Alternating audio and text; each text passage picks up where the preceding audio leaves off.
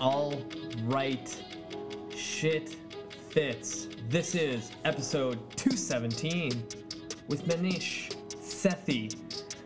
This one is very interesting and outside kind of the scope of fitness and health, but kind of health related, as Manish is the founder and CEO of a company called Pavlok, which is a smartwatch that gives you a small electrical shock if you are doing a bad habit. He has been seen on Shark Tank with his product, and it's an interesting topic where we get into, the psychology of breaking habits with negative and positive reinforcement. And when I posted this online, I kind of opened Pandora's box on opinions on this. So listen for yourself, see what you think, and message me back because I'm kind of curious about your thoughts on this product. So without further ado, here we go. Hello, boys and girls. Welcome back to another episode of Cut the Shit, Get Fit. I'm your lovely host, Rafael Matuszewski, and joining me for the first time today is Manish Sethi. Say hello. Hey, how's it going? Awesome. So I always like to start the show with some easy lobbing questions to get the juices flowing. So the first one is, what do you got planned for the weekend? This weekend, I have no plans. Nice. Standard weekend. There you go. Yeah, that's it. Sweet. So the second easy one, what is the current book you're reading or listening to? I'm currently reading a book called Hacking Growth. Okay. And I'm listening to it called First Defense. Awesome. So are you a type of person that reads like multiple books at the same time, or do you have to like stick to one at a time? I often read a couple books at a time, but usually I read through one. I definitely listen and read a book every, different books. So Okay. I always, part of my morning routine is to read for at least 10 minutes. Mm-hmm. And so I always am reading a book, and then usually when I walk, I'm listening to a book. So I get to. Awesome. So last easy question, what is your biggest pet peeve and why? Probably people who, including myself, who make commitments and don't stick through with them. Fair enough, yeah. It's the ultimate goal to solve. Yeah. So let's get a little intro for you, and can you tell the audience who you are, what you do, and how did you get into the industry you're in today? Sure. My name is Manish Sethi. I'm the founder of a company called Pavlok. We create technology, software, and coaching that helps people change their habits. So the thing we're most well known for is the wearable device with the same name, Pavlok. It's a device that's essentially a smart dog shot collar for humans. It vibrates to give positive rewards, and then it beeps and uses an electric stimulus called a zap to help stop you from doing bad habits. I got into this industry because I grew up extremely, I was diagnosed as ADHD, attention deficit disorder, and I always had trouble focusing. So I would do a lot of experiments on myself. I went to Stanford University, where I worked with a professor named BJ Fogg. He ran a habit lab, and I was very fascinated by how some people had good habits and how other people had bad habits, and how I had massively bad habits. But what was really interesting to me was that I was still able to succeed, even with horrible habits and an ability to focus. And so I was very interested in that concept, like why would I get work done at the last minute, always just before it was due, when other people would work on it for 6 months straight, and yet at the end of the day we get the same grade. And so I started a blog where I would do experiments on myself. My readers voted where I would go and what I would do. I ran this blog for about 5 years, and towards the end of it, around 2013, You do it? Sorry about that. It's all good. Towards the end of it, I did an experimentation series where I tried to get myself to write more. So in one experiment, I hired a girl whose job was to follow me around, and every time I wasted time online, she would slap me in the face. So if you Google "slapped by Craigslister," you'll see this post. And I posted this just as one of my experimentation articles, and the article went super viral. Within Within 1 day of posting it, I was being called by NPR. I was being called by Anderson Cooper. I was already on the Daily Mail, the Telegraph. I was in like 1,000 different newspapers. It turns out that the word slapper also means prostitute in England. So the title of the article apparently was very punny. I had no idea. And so anyway, for about 3 days, well, what happened in the article was I hired this girl whose job was to follow me around. Every time I stopped working, she would tap me on the shoulder, and then if I didn't listen to her, she would hit me. And I only got hit like once in the whole week. But during that week, I finished 4 months of content in like 4 or 5 days. Like I sat down to write, and then I just wrote. And every time I stopped writing, she would tap me on the shoulder. And I just did it. And it was not like it was hard. It didn't feel like I was discouraged. It felt like I had a project I was working on with somebody else who was just holding me accountable. And so it was really amazing. I guess that the article really resonated with a lot of people because a lot of people have a lot of trouble focusing these days and defending against distractions. And so for the next 3 days, I was super famous. I was on all these television shows, all these music broadcasts, and 3 days later, nobody cared anymore. My fame had disappeared. My 15 minutes was up. And so I said, all right, well, how can we make this happen again? How do we do another viral boost? And I called up a friend. I was like, what if we take like a dog collar, like a zapper, and set it so every time I go on Facebook, it gives me a shock. Like, I bet that would go viral. My friend said, let's go to Radio Shack. So we bought a dog collar, bought an Arduino. He was better than I was at electronics. He ripped it apart. And like 12 hours later, we had this little crude prototype where every time I went on Facebook, I would get a zap. And I was about to post the video. It was hilarious. But right before I posted it, I thought to myself, this is actually really interesting. There's a million wearables out there that are tracking what I do, but this one's actually changing what I do. Maybe there's something here that's deeper than a funny blog post. Maybe this is like a real product that can really help people. And that was kind of the genesis for Pavlok, which is essentially a wearable device that is your personal coach on your wrist. That is a company that we created that we have 75,000 customers, about 20,000 people use it every day. The product is essentially a habit trainer, most commonly used for waking up in the morning and doing morning routines, followed by being productive and not wasting time online, and then followed that by quitting smoking, quitting nail-biting, and a bunch of bad habit cessation techniques. So that's my company, and that's what we do. Awesome. So let's kind of unravel all that. So I'm kind of curious, like, what's your background? Like, are you from the tech world, psychology world? Like, what's your background for education? I mean, yeah, from actually all of that. So my background growing up, I grew up in California, small little town, little suburb of Sacramento. And I was always into video games. I was like an entrepreneur when I was a kid. So I'd always start off like when I was like 5, I was like selling books on the street and stuff. And I started a business where I would buy stuff from one website and buy video games from the website and resell them on eBay. Mm-hmm. And one of those boxes came and the box was already open. So I thought, oh, let me play this game. And the game was called Age of Empires. And the game got me addicted to video games. But I was mostly interested about the scripting side, because on Age of Empires, you could like program some stuff in a text editor and it would make changes. And so it got me really interested in the idea of making video games. And so a couple years later, I started following this writer who wrote about how to make video games. And he was hosting a conference in Santa Clara near San Francisco. I convinced my parents to let me go. I was 12 years old. I convinced them to let me go to a conference. And I got to meet my hero, this game programming guy. And I got back to my hotel that night, and there was this like book publishing house that was there. And I wrote on the forum of this guy I really respected. I wrote, someday, like, I was the young kid there. It was so nice to meet all of you. Maybe someday I could write a book, maybe like a book like Game Programming for Kids or something. And my hero wrote back to me, I'll never hire anybody who's younger than 25. You're not smart enough, you're not diligent enough, and you'll never get it done.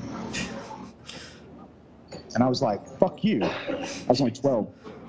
So I holed myself up in my room at 12 years old, and I wrote 80 pages of a book on how to make video games, and I sent it above his head pretending to be an adult. And I ended up getting a book deal signed at 12 years old.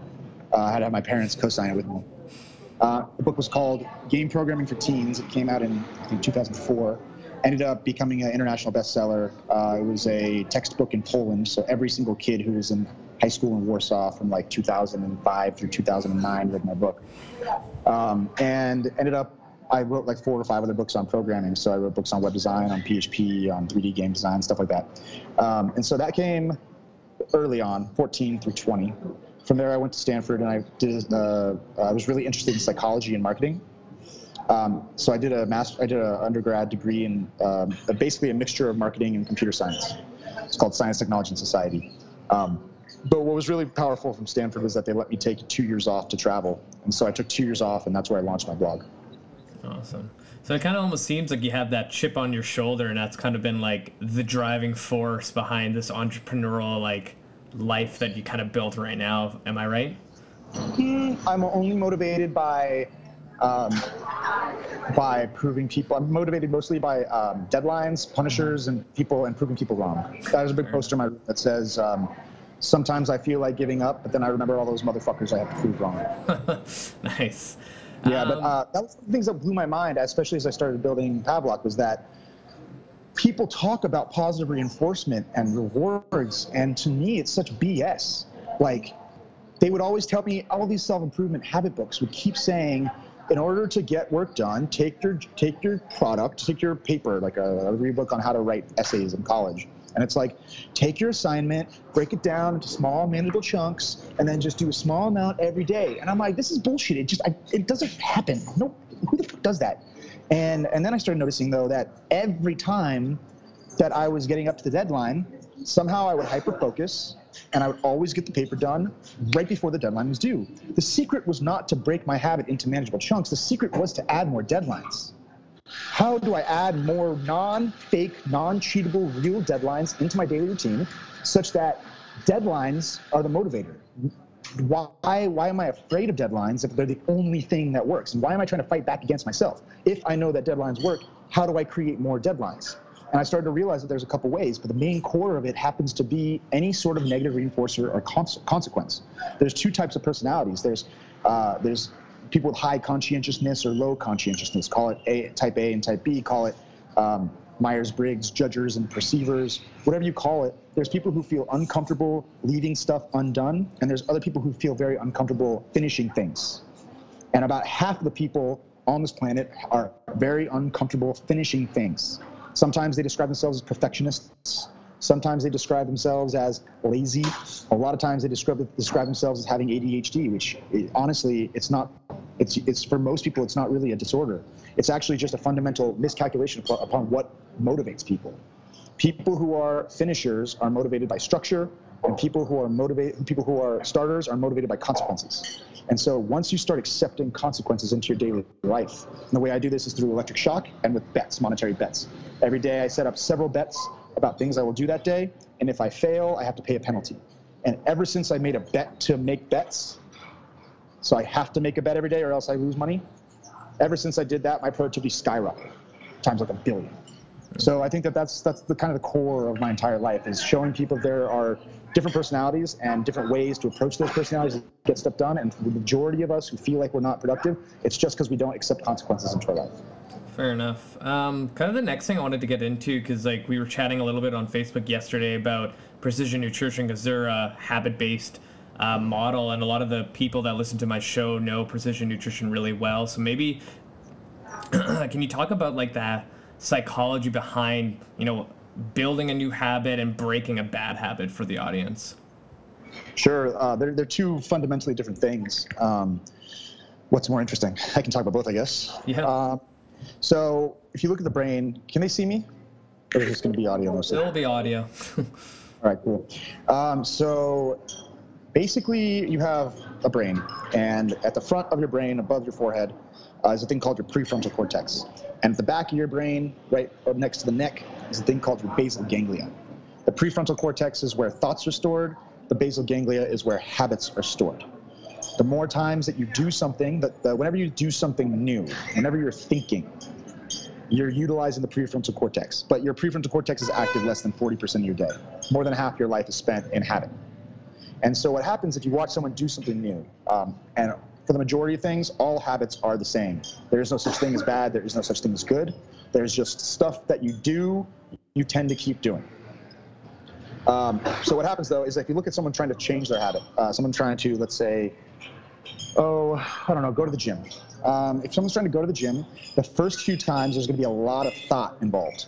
They're not sure what to do, they feel uncomfortable, and your prefrontal cortex is lighting up like fire.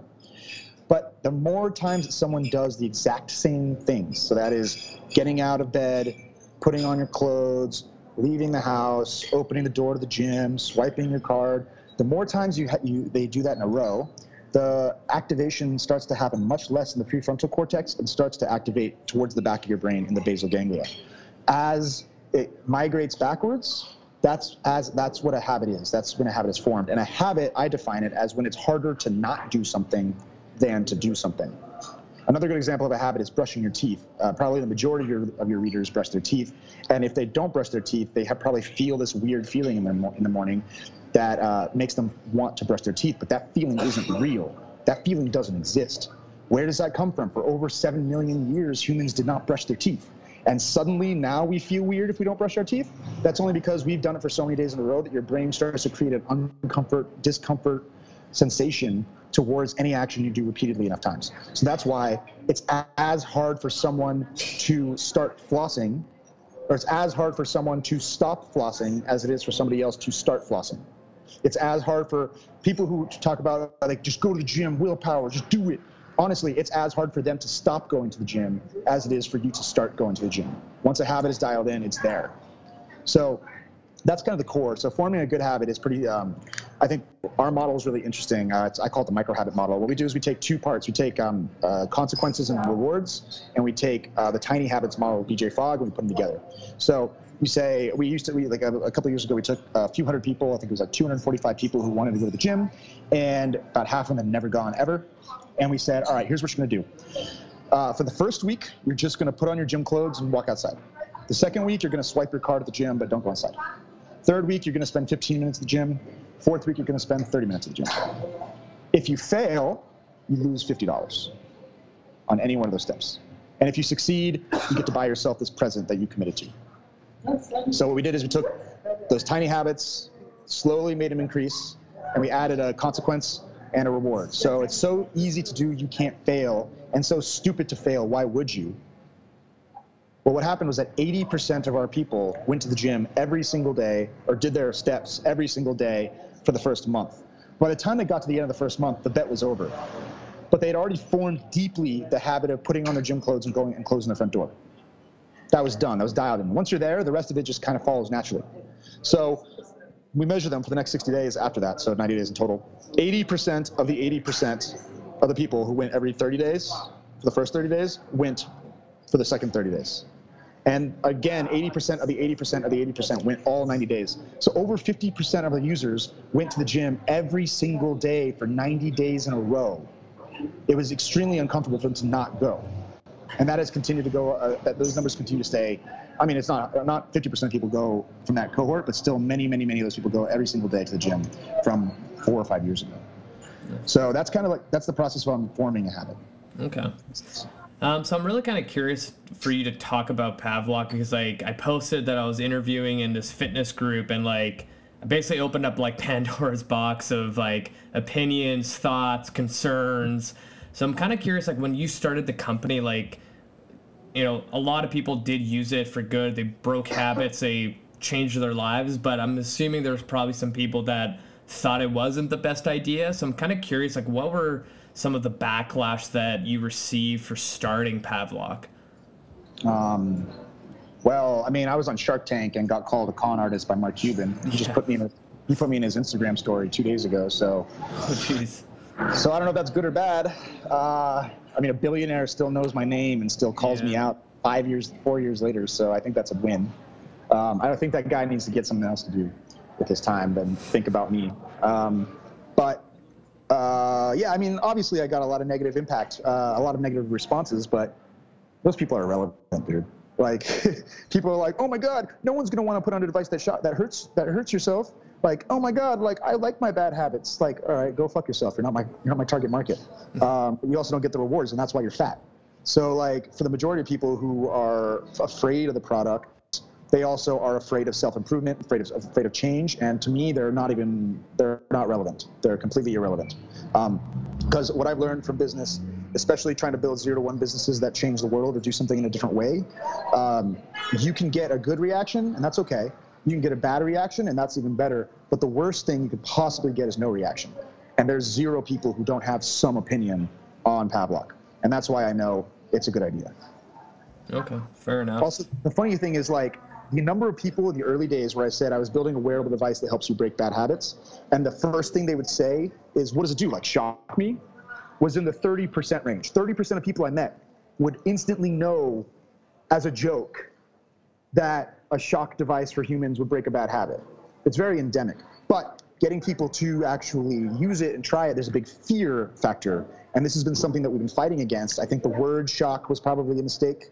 I think that, because if you feel it, I don't know if you've ever felt it, but it doesn't even hurt. It's like a tap. It's like if I touch you on the wrist and maybe I flick you with a rubber band. It's not like it's not like you're like touching an electric fence. It's like you're literally like getting a rubber band snap against your wrist, right? And so the word shock has this like implication. And then people, I guess nobody really wants to have a negative product, but what people don't seem to understand, and what we've been, I'd say, pretty bad at communicating, is the fact that the shock is very, very minor in what we do. It's a positive reinforcement, negative reinforcement. It's a stimulus behavior trainer tool. You win vibrations when you do good habits. You earn points for doing stuff. You win money by doing good habits, and you get zapped if you program it to zap you. So for bad habit cessation, the zap is extremely powerful. For waking you up in the morning, the zap is extremely powerful. But people who are trying to form a morning routine or do a gratitude journal or go to the gym, they almost never get zapped. That's not the point. The point is that our product is, the company's mission is that 100% of people who make a commitment achieve that commitment. That's our mission statement. That's our goal. We have a green light bulb that only turns on when 100% of our users have achieved 100% of their commitments over the last 6 months. My life goal is to make that light bulb turn on by the time I die and keep it on forever. And that mission is much broader and larger than the shock, but for some reason the shock is the thing that people latch onto. So. Okay. Have you ever had any people who've tried it who had a bad experience with it, or do you find that majority of people who try the product end up seeing success in the end? There's people who don't like the shock, obviously. Yeah. I'd say the majority of people don't try it. Like the people who are willing to try it once realize it doesn't hurt. It's like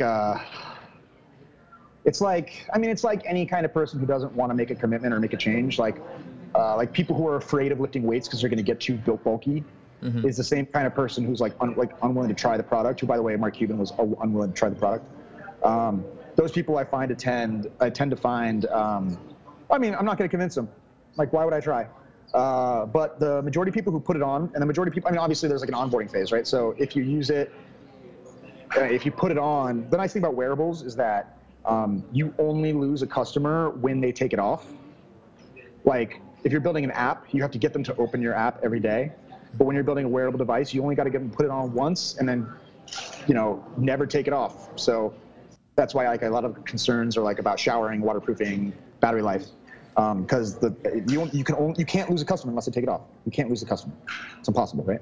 So that what we found is that once we get someone to put it on and keep it on for 7 days, which is the big fucking magic number, if we can get you to keep it on for 7 days, it's like wearing a watch. You know how you feel naked if you don't have your watch on? Yeah. You know what I'm talking about? Yeah. If you can get a user to wear it for 7 days, then they become the kind of user who feels uncomfortable not wearing it. And so what we found is that, first of all, we've sold 75,000 units and we have about 19,000 daily active users. So that's about 25% of our users use it every single day, which I think is pretty good. And that number of Pavlok includes Pavlok 1 and Pavlok 2. So that's 5-year-old customers still. And one of the big pitches we have is that, so breaking bad habits we haven't talked about is done in a very fundamentally different way than forming good habits. To break a bad habit, you basically use a thing called aversion therapy or aversive conditioning. It's the same as, so just to take a step back and talk about bad habit cessation for a second. Habits are stored in the back of the brain.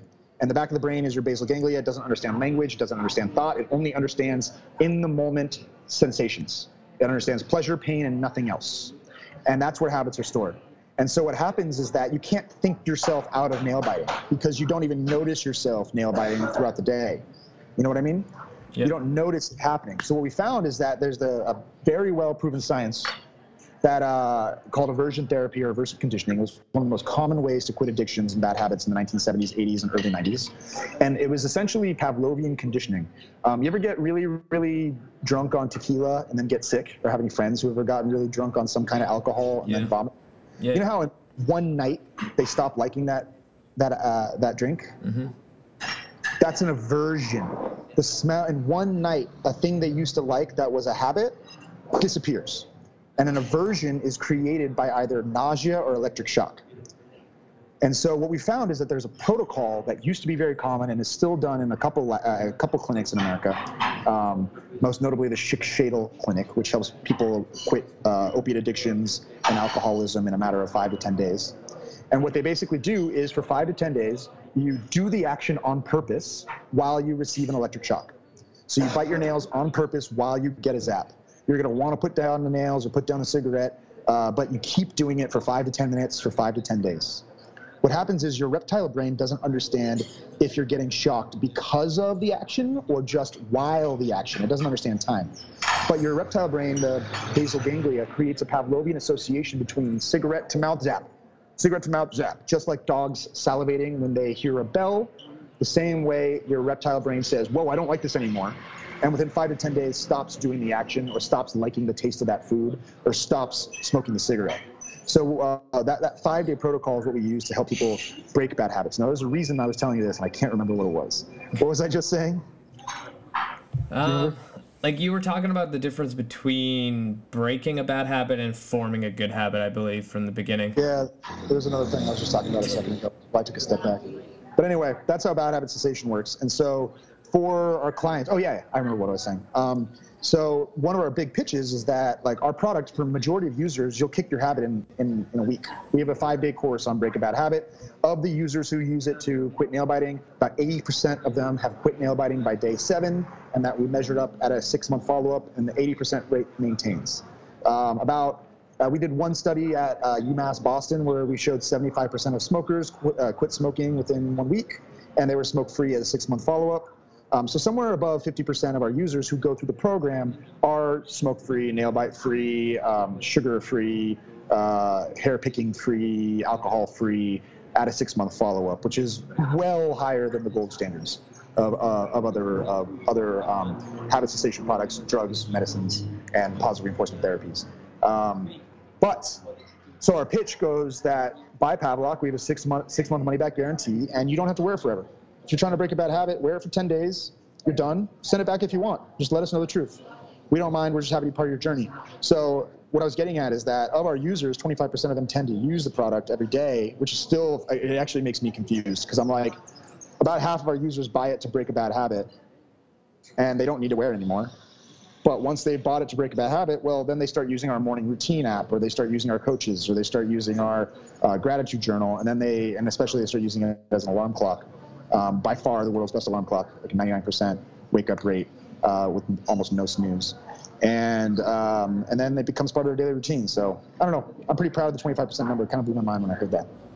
Fair enough. Like, I'm almost curious about, like, if there was something else other than a shock. 'Cause, like, maybe some people are scared of the shock that would zap them, but is there, like, how you said, like, the bell with the dogs where they would salivate or, like, I don't know, have their... Beeps, vibrates, zaps.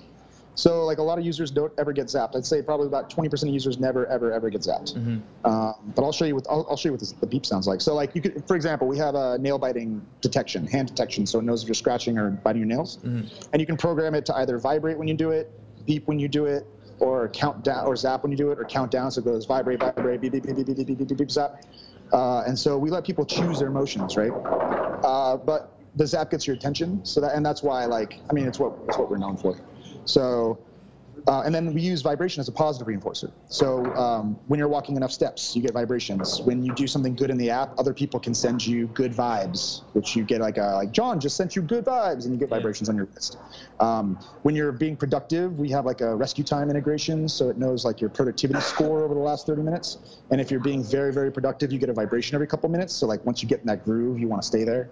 So we've been using, and then we have an in-app currency called Volts. So you win points and soon real money in exchange for doing good habits. So we use those as positive reinforcers, and then we have the negative reinforcers. It's an all-in-one behavior trainer. Okay. Yeah, because I think for me, if I was to like pick something else other than a shock, I would like put one of the most embarrassing songs to go on my phone anytime I'm in public doing something stupid. Because Yeah, that would get annoying enough that I would always have to like, you have to physically go to your phone to turn it off. But that's actually a good idea. I yeah, like that. right. Like a little, Yeah, Justin Bieber, you know, put in a public. one thing we do for our coaching clients, so we have like a coaching program for either people who are doing a habit makeover or entrepreneurs who are trying to increase the size of the business. And you get like assigned a personal coach. The coach basically works with you to define what the most important habits are for you and then holds you accountable every day to doing those behaviors. And so for our entrepreneur clients, one of the coolest things that we've added is, you win rewards when you do positive habits, but we make you commit to stuff you're going to do every night before you go to bed. And then if you don't do them in the morning, the coach will text you, the coach will zap you. But if you keep not doing it, we shut off your internet. You turn off your phone and shut off your internet, and you're not allowed to use internet for the rest of the day. So we have the ability to like control our clients' laptop. Like basically, we use integration with an app called Freedom. But basically, our coach is able to just turn off your internet, and you're unable to exit out of it. And we found that no one has ever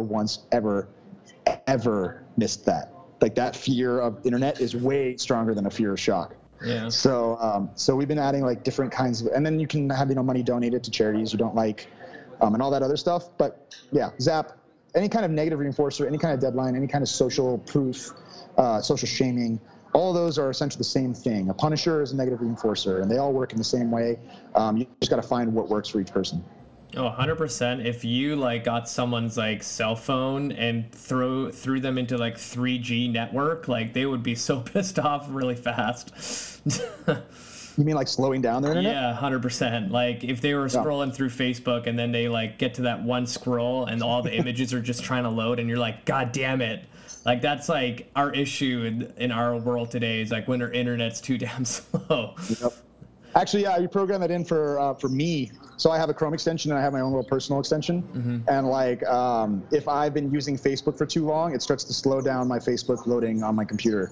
So it'll take like 4 seconds per page rather than instant. So I found that to be really, really like, it just annoys me enough that I just stopped doing it. It's pretty interesting.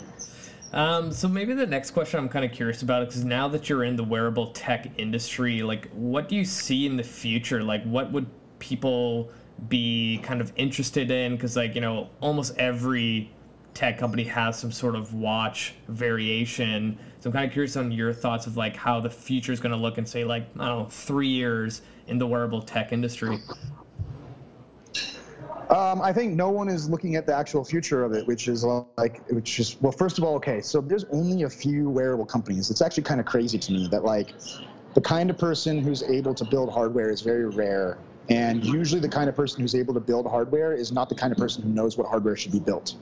The kind of guy who's able to create is almost always an engineer or some kind of finisher type. They're not an idea person, they're not creative. And so that's why you see come on, like this is the iPhone, right? And the first iPhone came out 11 years ago now almost. Mm-hmm. And now if you go into any cell phone store, every single phone looks exactly identical to the first iPhone. Every one of them, right?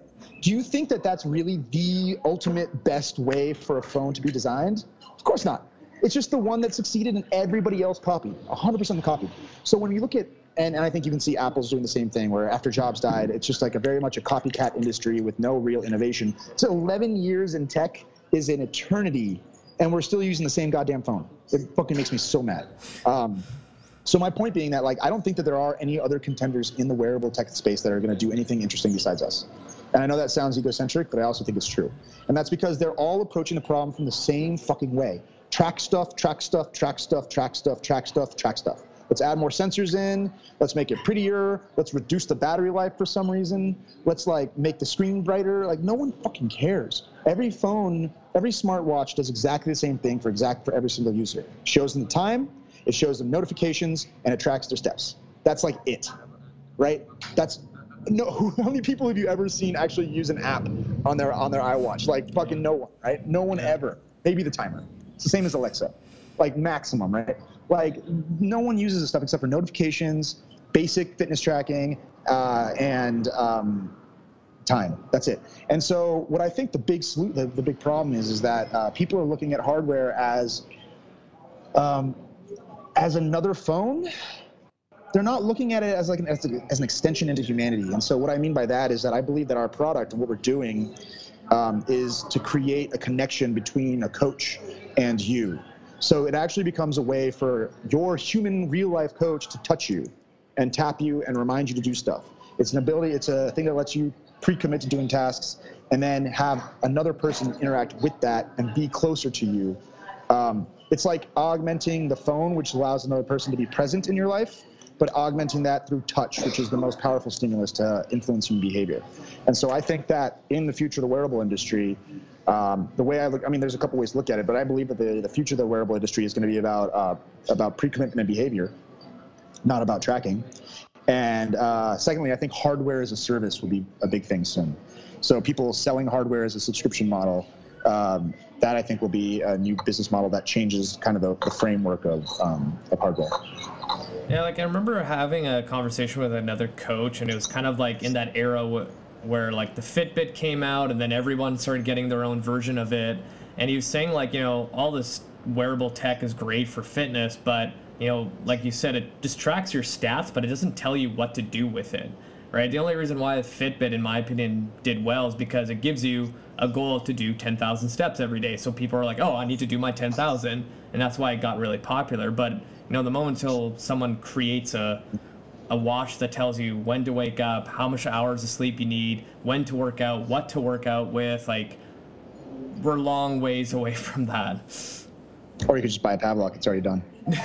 That too. I mean, we track your sleep, we tell you what time to wake up, we wake you up in your lightest stage of sleep, we program in your morning routine and make sure you do your morning routine, then we hold you accountable to your daily tasks each day through your computer and phone. So yeah, it's exactly designed for it. But for some, and it's not hard. It's not even hard. It's just knowing when to do stuff, and the trackers already do that. Yeah. And then it's programming in stimuli. That's it. Perfect. So maybe for the last question, if you had to give one piece of advice, like some parting words for my audience, what would it be? I mean, I don't know. Like, what about? Just life in general, health, anything that kind of sparks to mind, like some advice that you usually give to people when they chat with you. Basically, know thyself. I found that personality typing is the most important thing that has revolutionized my life and most entrepreneurs' lives. The majority of people feel like they should be a specific way, and that specific way happens to be the ENTJ personality type, which is the executor, executive, get stuff done, want to do stuff, be extroverted, all that stuff. And if you're not that personality, you feel broken. The truth is, you're not broken. You are designed to do different stuff. And especially if you're an idea person who has trouble getting stuff done, don't feel like you are broken or have a disorder. Just realize that your job is to come up with great ideas and then give it to other people who actually implement those ideas. That's it. Awesome. So thank you so much for your time. This was amazing. Great, man. It was a lot of fun. All right. So that's going to wrap up episode 217. What did you think? Would you wear a device that would shock you to stop you from doing a bad habit? I kind of want to find out, because a lot of people had different opinions about this approach to crushing goals. Do you need the kind of fear or background noise knowing that if you do something wrong, you'd get a little snap of electricity to stop you? I'm kind of curious, so reach out, let me know your thoughts, good or bad. Hopefully this kind of opened your eyes and mind and started a conversation. That's what my purpose with some of these episodes is, to start the conversation of stuff. And I'm not afraid to talk to people that maybe don't fall in the lines of my values, because I would never promote something like this for my clients or myself, but for, you know, a certain individual that works really well off something like this, why not, right? I kind of look at it as just another way of achieving something. So, you know, in the rehab world, there's physios, there's chiros, there's dry needling, there's cupping, there's taping, there's instrument-assisted soft tissue mobilization, there's this, there's that, there's shockwave, there's laser therapy, and they all have their place, but they only work with a certain amount of people, population, specific injuries, etc. So maybe this is one of those things that could help a handful of people that don't see success in fitness and health or any other aspect in their life. So I'm really curious on your thoughts. Reach out. I would love to have a conversation about it. And hit the show notes pre-sale for my book. It's coming out. It's super, super, super close. I'm almost about to announce the official release date because my web designer has all the content, and now I'm just waiting for them to give me a sample of how it's going to look. And the moment I say yes, that's it. Let's put this thing up live on the internet. Boom. It's going to be epic. It's going to go live, and I'm super, super excited. So hit the show notes, get your name on the pre-sale list. You'll get an email before anyone on the internet, so you can get your first copy of the Ironclad Body Training System. That's it for me. Until next time, you guys.